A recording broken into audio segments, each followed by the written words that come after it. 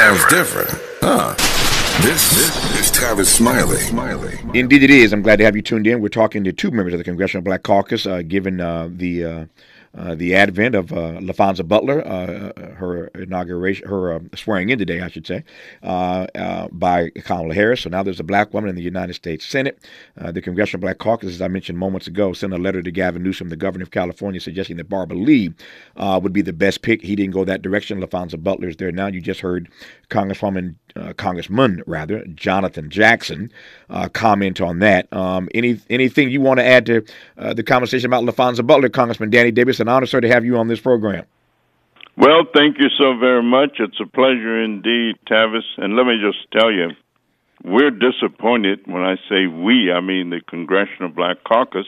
But I think there are many other black people around America who are disappointed because we felt and feel that Barbara Lee would have just been the best possible pick. And, of course, this idea that because she's running for the position, that does not change her quality, nor does it change her qualifications.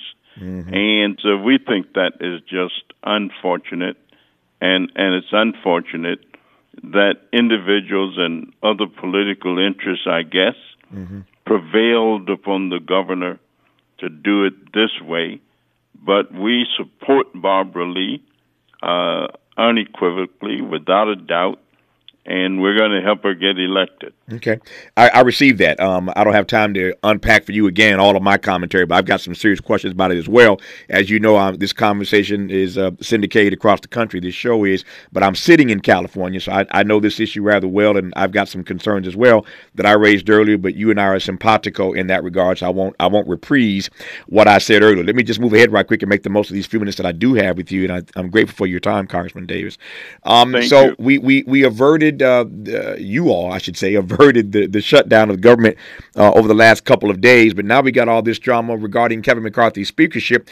It appears that he cannot hold on to it without some Democrat support, and the brilliant Hakeem Jeffries, minority leader, is going to figure out what that looks like and how to extract something from McCarthy for the Democrats if he has to rely on Democratic votes to hold on to his speakership. It's a hot mess, as I said earlier. How do you read it?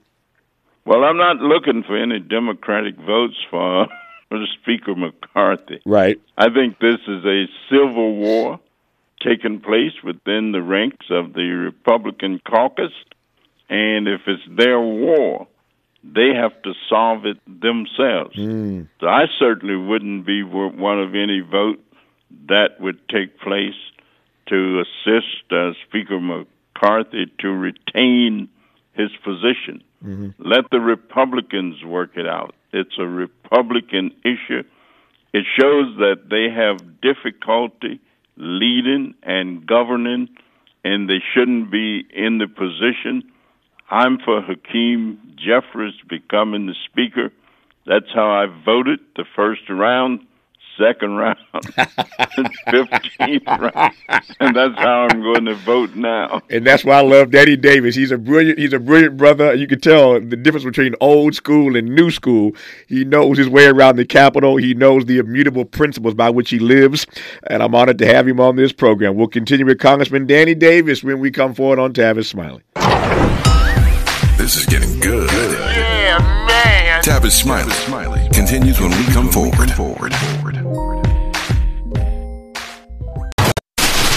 Ready to re-examine your assumptions and expand your inventory of ideas?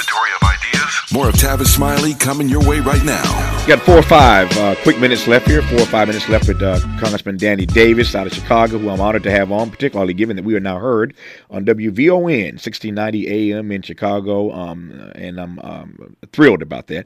Congressman, let me ask you right quick. It seems to me that Republicans should have been humiliated and embarrassed on this first day of so-called hearings regarding the potential impeachment of Joe Biden. But what do you make of this farce that we are being subjected to right about now? Well, it's an effort to try and divert attention away from their lack of ability to lead, lack of their ability to govern, and the lack of their ability to care about the people of this country.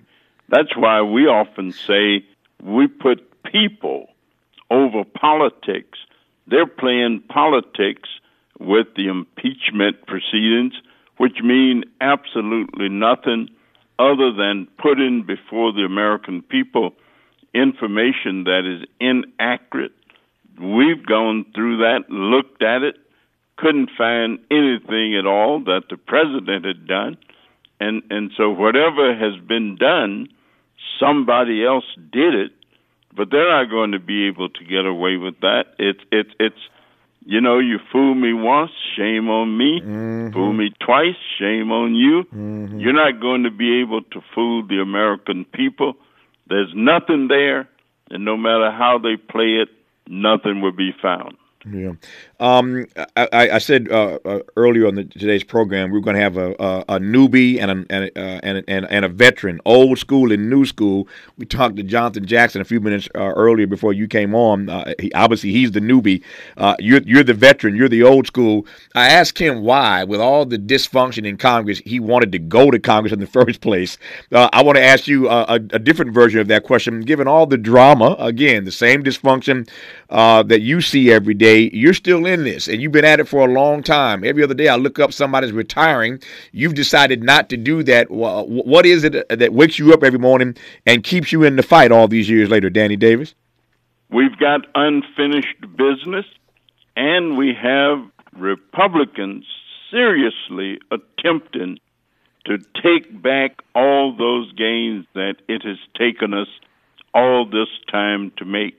We cannot let them do it to try and convince us that going backwards to slavery, who could believe that slavery had some benefit for African Americans, or that you should not teach the true history of the country? That's beyond the pale. That's off the chart. Yeah. That's acting as if America is the America of 200 years ago. Nope. And I've got to stick around to try and make sure that we continue to go forward and never, ever go backwards. I've got two good friends, both of them named Danny Davis. One of them lives here in Los Angeles. He's been with me for about 30-plus years. The other is a congressman in Chicago. They're both named Danny Davis. They're both brilliant brothers, and one of them has served honorably for many years in the United States Congress, and I'm always delighted to be in conversation with Chicago's own Congressman Danny Davis. Congressman, thank you for your time, sir. All the best to you. We'll do it again somewhere down the road. Thank you. You know we respect you, love you, and welcome you back. Thank you, sir. I appreciate you. Thank you for saying that. More of Tavis Smiley when we come forward.